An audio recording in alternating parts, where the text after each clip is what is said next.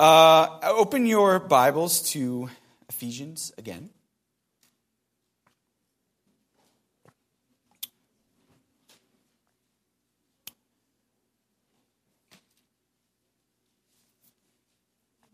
I'm not going to read the entire thing. We'll cover bits and pieces. If you remember last week, we started, and hopefully with your bulletin you received an outline of the questions. Last week we covered point number 1 that asked the question, what is the church? And we looked primarily in Ephesians chapter 2, and we saw 3 things that the church is. The church is, we are fellow citizens of a heavenly kingdom. We are fellow members of the household of God. We are the same family. And thirdly, we are the temple of God. We are the dwelling place of God.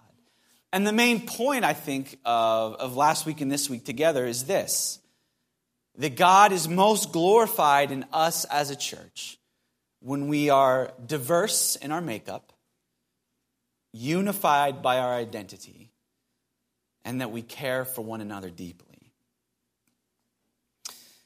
And we asked the question, well, what does this mean for us? And I think one of the implications for this text that we talked about last week was to intentionally build relationships with people who are not like us in this church. To not allow the similarities and the similar interests, the mutual interests, to be the things that make up our fellowship with one another. And those things aren't bad, but we looked and talked about primarily our relationships with one another need to be based on our mutual identity in Jesus Christ.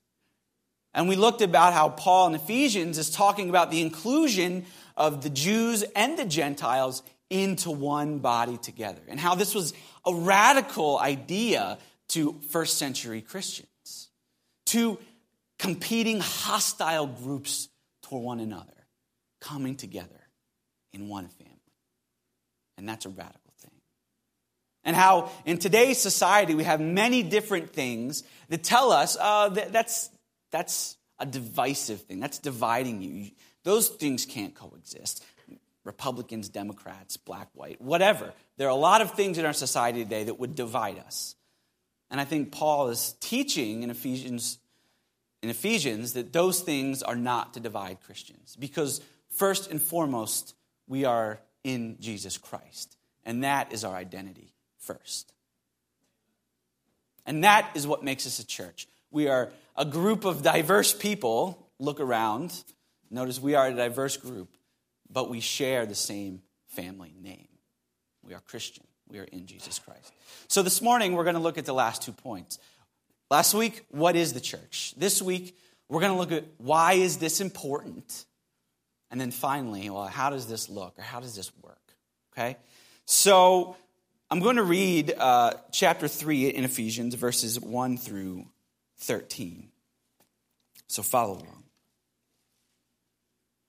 Paul says this: "For this reason, I, Paul, a prisoner for Jesus Christ, on behalf of you Gentiles, assuming that you have heard of the stewardship of God's grace that was given to me for you, how the mystery was made known to me by revelation, as I have written briefly.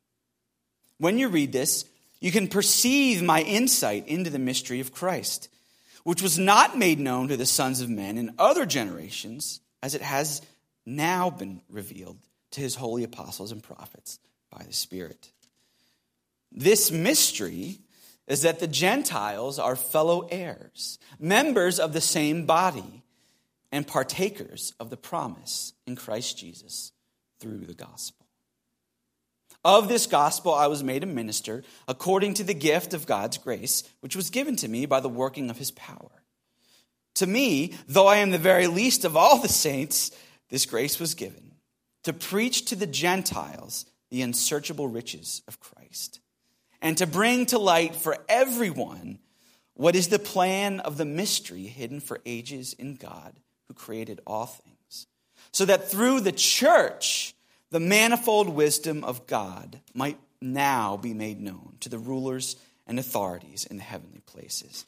This was according to the eternal purpose that he has realized in Christ Jesus our Lord, in whom we have boldness and access with confidence through our faith in him. So I ask you not to lose heart over what I am suffering for you, which is your glory. Let's pray. Our great Heavenly Father, we do thank you for your word. We thank you that it is powerful, that it changes our hearts, that it conforms us into the image of Christ. We thank you for your Spirit that lives in us if we have placed our faith in Christ, that uses your word to transform us, that convicts us, that changes us. We ask this morning that through your word, you would shape our body, our church, into what you would have it. Father, a diverse group of people who love each other deeply. And Father, that the world outside would see that and that you would be glorified in it. We pray these things in Jesus' name. Amen. So, I want to focus in on verse 10. Look with me again at verse 10. So that through the church, the manifold wisdom of God might now be made known to the rulers and authorities in the heavenly places. Ask the question, why is this important? This bringing together these diverse people, these enemies, why is this an important question or concept? And he says right here in verse 10, this is important so that through the church, through this bringing together of these people, the manifold wisdom of God might be made known to the rulers and authorities in heavenly places. God, remember what I said, the main point is God is most glorified in us when this is what we are. The purpose of this gathering together is first and foremost about God's glory. Okay? We want to make known the wisdom of God to this world. Now, I ask the question, why does he talk about the wisdom of God here? My first instinct would be to say glory, and he talks about God's glory. But he focuses in and says, the wisdom of God is made known to the world. And that's an interesting point. Why does he talk about wisdom specifically? Well, if you were paying attention as we read before that, he says that there's a mystery that God had planned from before the foundations of the world, actually, to do this. And now he's slowly, and in Christ, actually now revealing that to the world. He's uncovering this mystery that the world might know. All right? And he says this mystery is the bringing together of Jews and Gentiles. Keep your finger here and turn over with me to Romans chapter 9. And Paul here, I think, goes into a little bit more detail about this mystery. And I think it will be helpful for us as we think about God being glorified and his wisdom being made known. So we're going to skip around a little bit through chapter 9. But look with me briefly at chapter 9, verses 30 through 32. Sorry. What shall we say then? That Gentiles who did not pursue righteousness have attained it, that is, a righteousness that is by faith, but that Israel, who pursued a law that would lead to righteousness, did not succeed in reaching that law. Why? Because they did not pursue it by faith, but as it were, based on works. So Paul here talks about the nation of Israel rejecting God. And if you remember, way back, and he kind of goes through a history of the Old Testament in the matter of a couple chapters. And remember in Genesis 12, God calls Abraham, a man, and gives him promises. And he says, I will bless you, and I will make your name great, and I will give you seed upon seed. And Through you, all the nations will be blessed. And so he makes a promise to Abraham. He says, I'm going to use you, and I'm going to give you a huge family. In fact, more than the stars in the sky. Okay? And he slowly increases their numbers. He brings them through into Egypt, and he brings them out of Egypt, where they're over 1 million strong. And he's making them a great nation. And of course, God says that it's not for your sake, but it's for my sake and my glory, that you're the least among the peoples. And so he's called a people, the nation of Israel, the physical children of Abraham, to be his people and to spread his glory through the earth. But what happened? Well, as you read through the Old Testament, there's a continual rejection on the part of this people. He's called a people, and yet they reject him continually. They turn their back on him. They worship other gods. They rejected him. And Paul makes the point here, is they got lost in the idea that their relationship with God was purely on the law, that it was something they had to do to get right with God. And all along, God says in the Old Testament, you need a circumcision of the heart. There's an inwardness that makes you right with God. It's not just the outward expression. And they lost that. And so they thought it was based on law. And so their rejection of God was a result. And Paul makes that point here. They rejected God. So then look at chapter 11 with me, at verse 1. Paul says, I ask then, has God rejected his people? By no means. For I myself am an Israelite, a descendant of Abraham, a member of the tribe of Benjamin. God has not rejected his people, whom he foreknew. So, in light of Israel's rejection of God, it might be easy to think, well, God rejects them as a people, right? They're going to turn their back on me, I'm going to turn their back on them. That's how we would think often. And yet Paul says, is that what happened? Does God reject them? And he says, by no means. The strongest negative in Greek you can think of that exists. Impossible. God did not reject them. And he says, look at myself as an example. I'm an Israelite, and yet here I am. God has not rejected his people. Yet they rejected Christ, the Savior, the Messiah, the one to whom the Old Testament points. And then jump down to verse 7. What then? Israel failed to obtain what it was seeking, but the elect obtained it. For the rest were hardened, as is written, God gave them a spirit of stupor, eyes that would not see and ears that would not hear, down to this very day. And David says, let their table become a snare and a trap, a stumbling block and a retribution for them. Let their eyes be darkened so that they cannot see, and bend their backs forever. So, Israel's rejected Christ. God has not rejected them as a people. And in fact, he says, I've actually hardened them. And this is a difficult truth to wrestle with biblically, but we see this happening. Israel rejects, and so God then hardens. He makes it says, no, you cannot come to me. That's tough to hear. But he says, this is what I'm doing. I'm hardening Israel's hearts so that they cannot. I give them a spirit of stupor, he says. Eyes that will not see. And he promises this to Isaiah in Isaiah 6. You're going to preach and they're not going to hear. So he hardens them. But now let's continue reading verses 11 and 12. So I ask, did they stumble in order that they might fall? Was this just what was going to happen? By no means. Rather, through their trespass, salvation has come to the Gentiles, so as to make Israel jealous. So do you see how Paul's building? He says, Israel rejects God. God does not reject them. He hardens them. But why does he do that? So that the Gentiles can now be brought to Christ. Paul says, I'm preaching to you, the Gentiles, because God now, through Christ, has opened up the gospel, opened up access to God to everyone. You don't have to go through Israel. We talked about this last week. You don't have to come to the temple to worship anymore. You have access to God through Christ, and that's everyone.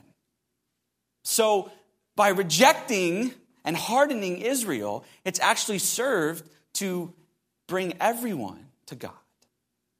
All the Gentiles. You see the beauty in that? And yet, it gets better. He says, and this, the salvation of the Gentiles, serves to provoke Israel to jealousy.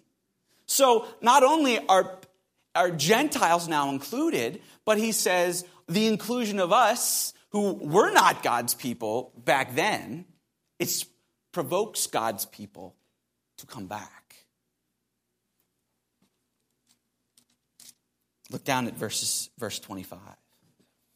Lest you be wise in your own sight, I do not want you to be unaware of this mystery, brothers. A partial hardening has come upon Israel until the fullness of the Gentiles has come in. And in this way, all Israel will be saved. As it is written, the deliverer will come from Zion. He will banish ungodliness from Jacob, and this will be my covenant with them when I take away their sins. As regards the gospel, they are enemies for your sake. But as regards election, they are beloved for the sake of their forefathers. For the gifts and the calling of God are irrevocable. For just as you were at one time disobedient to God, but now have received mercy because of their disobedience, so they too have now been disobedient, in order that by the mercy shown to you, they may also receive mercy. For God has consigned all to disobedience, that he may have mercy on all. And then he breaks into this beautiful benediction. Oh, the depth of the riches and wisdom and knowledge of God. How unsearchable are his judgments and how inscrutable his ways. For who has known the mind of the Lord? Or who has been his counselor? Or who has given a gift to him that he might be repaid? For from him and through him and to him are all things. To him be glory forever. Amen. Paul is so astounded by the plan of God that he cannot help but break into this song praising God for his inscrutable ways. That in his divine, this wasn't an accident. This Israel rejecting God, and then the Gentiles happen to get lucky and come in, and then, maybe Israel. This is God's plan, which he foreknew and purposed from the foundations of the world. That this is how history would unfold. And that is beyond.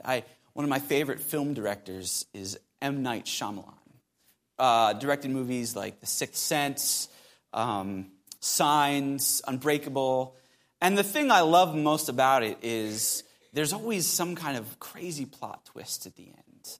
If you've ever seen The Sixth Sense, you know exactly what I'm talking about.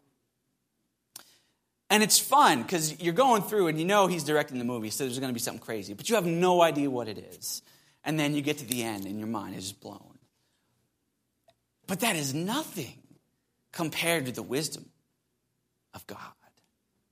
In writing history in such a way that all people, Jew and Gentile alike, come to God in the fullness of his plan. And this is purposed here today in the inclusion of everyone. Oh, the depth of the riches and wisdom of God.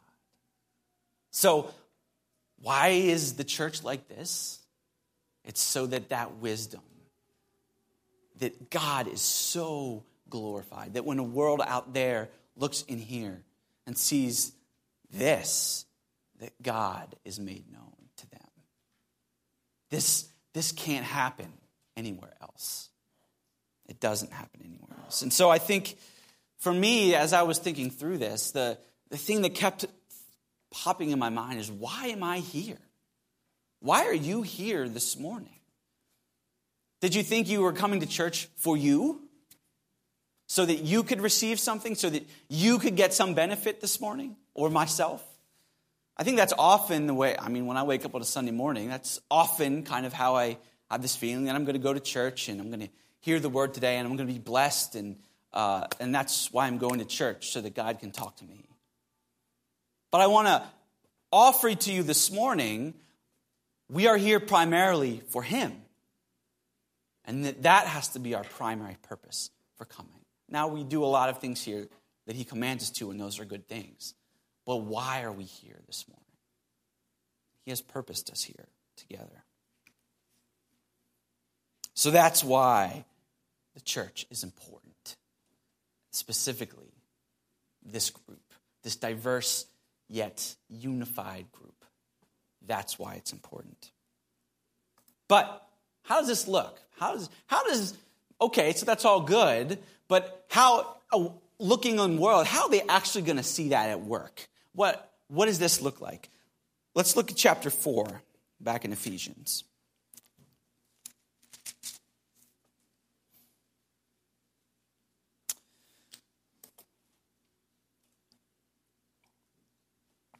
Paul says, I, therefore, a prisoner for the Lord, urge you to walk in a manner worthy of the calling to which you have been called, with all humility and gentleness, with patience, bearing with one another in love, eager to maintain the unity of the Spirit in the bond of peace.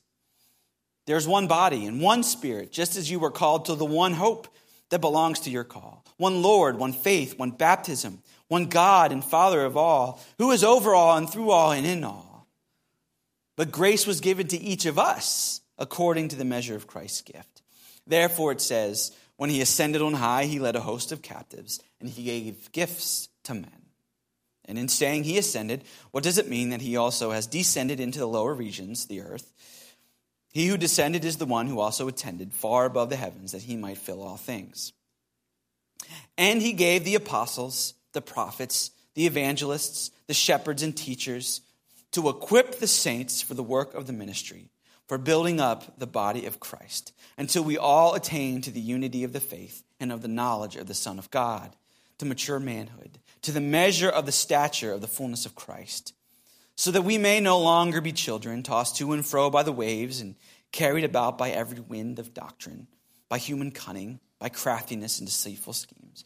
Rather, speaking the truth in love, we are able to grow up in every way into him who is the head, into Christ, from whom the whole body, joined and held together by every joint with which it is equipped, when each part is working properly, makes the body grow so that it builds itself up in love. There's a lot in there. I'm not going to hit it all. And there's a lot of deep mystery doctrine in there. But he talks here about how this unity bears itself out, doesn't he? Look with me right at the beginning. The command here, the imperative, is to walk in a manner worthy of the calling. This is our life together. Remember, he's talking to a body here. Our life together, our walk, is supposed to look a certain way, according to the calling to which we've been called. There's a whole host of doctrine for the calling that we're not going to touch on. But our life is supposed to be, our life together is supposed to be consistent with our identity that we've already talked about in Jesus Christ. That looks a certain way. And how does he say that looks? One, humility and gentleness. How do we interact with each other? It's supposed to display humility and gentleness. What does he say next? In patience, with patience, and lovingly bear with one another. All right? We bear with one another, eager to maintain the unity that we have. And then he goes into this extended section. We are one. We have one, right? He again builds on the foundation that we are unified in Jesus Christ. We have one faith, one Lord, one baptism. There's one God and Father of us all. He's again hammering this point home. But he says, this is all because this is the foundation for how we interact. When someone offends me, what is my reaction? Is it to fly off the handle? To get angry? To get mad? Or is it like Paul says here, with humility, patience, bear with one another? To say, it's okay, I can overlook that offense because we're one in Jesus Christ. That's why. We've offended him far more than you've offended me. So I can overlook that. That's what forgiveness is. So he says this is how the body looks. We deal gently with each other in humility. But then what's he say at the end? In verse 15, we speak truth to one another. We speak truth to one another. So he says we patiently bear with one another. And then he says we speak truth to one another. These two things are seemingly at odds, I think. Well, they would seem to be at odds. Well, so you offend me and you do something wrong. So I bear with you, and yet I speak the truth to you. How do those things mesh? We live in a world where they can't mesh. We have on one side people who say, yes, we bear with, we accept all about each other.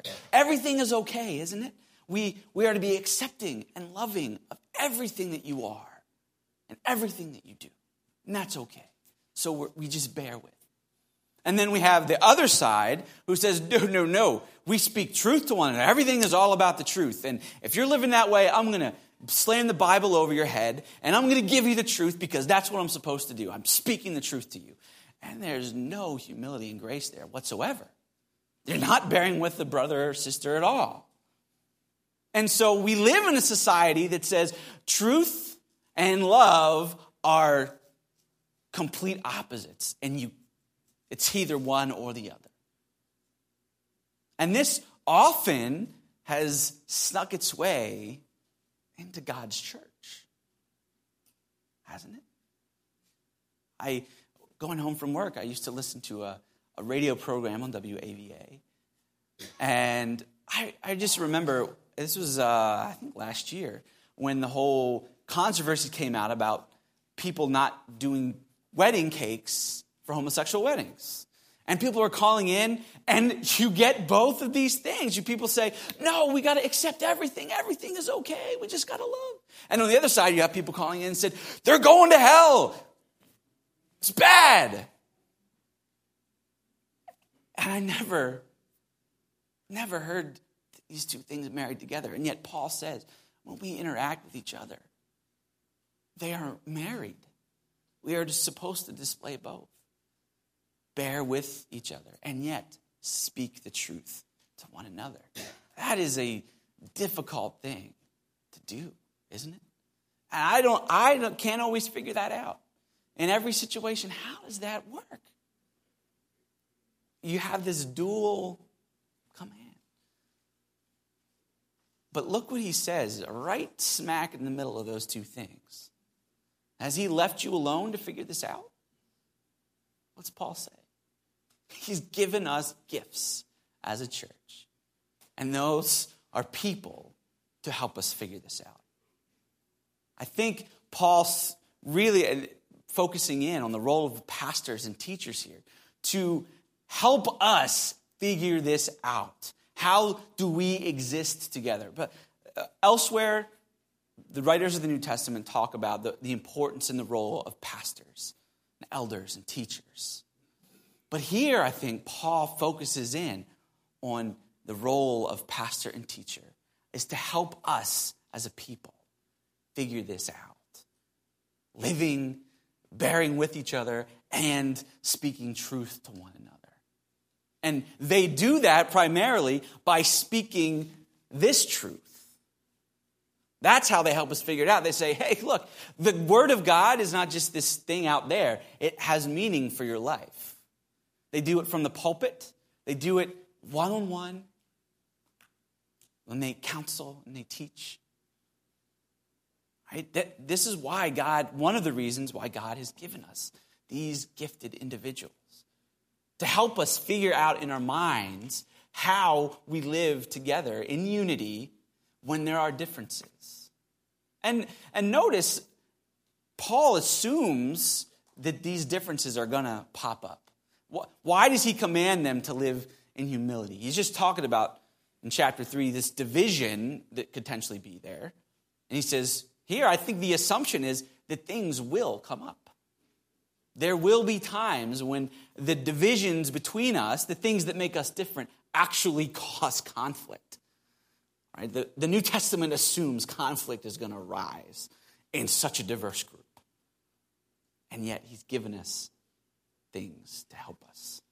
He gives us commands. This is how we think through this.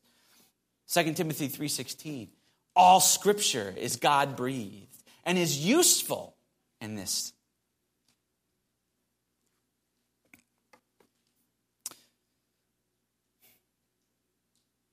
So this morning, as we think about our life together, we glorify God because we are a diverse group. We are unified in who we are in Christ, and we care deeply for one another. So I just have 3 points of implication that we have. The first one is, are you listening to good teaching? Paul says, these men who do this are important to the life of a church. Are you listening to what they say? Are you listening to them bringing God's word to bear on your life? And not just, are you sitting here this morning or every Sunday, but are you actively listening? Are you actually saying, this is God's word, it actually has meaning for my life? Or do you just come and again to get fed? Do we do that? Are we listening to good teaching? Number 2 is just care deeply for each other. Care deeply for each other. As the world looks in at us, as the city of Greenbelt, which is a very diverse and yet abrasive place at times, looks in at our group, at us as a body, do they see us caring deeply for each other when a need arises? Are we jumping and saying, yes, I'm here. You are my family member. You are my brother or sister. I want to be there to serve, to meet that need. And when the world sees someone so different than myself meeting those needs, that's what brings God glory. Are you jumping at the opportunity? We can have programs all day as a church, but if the inward desire, if the inward change is not there to want to be part of this family and to see the importance of that, then programs are going to be dead in the water. Are we jumping at the opportunity to meet each other's needs, to care deeply for each other so that God is glorified in us? And thirdly, fill your conversations with the truth. Steve texted me, I think it was Monday morning, and said, hey, we had someone over for lunch, and we were just talking about the sermon in the text. That is great. That is a perfect example of what our life together as a body should be like. Meeting for lunch, caring for each other, spending time together as a family, and having our conversations filled with the truth. When we get together to hang out, are we talking about the truth and how it bears on our lives? Or are we merely content to just talk about the weather or what's going on at work? And those are good things. But the truth impacts all of us. Are we a community, our family, who talks about the truth and wants to be impacted by it? And let that bring God glory. Let's close in prayer.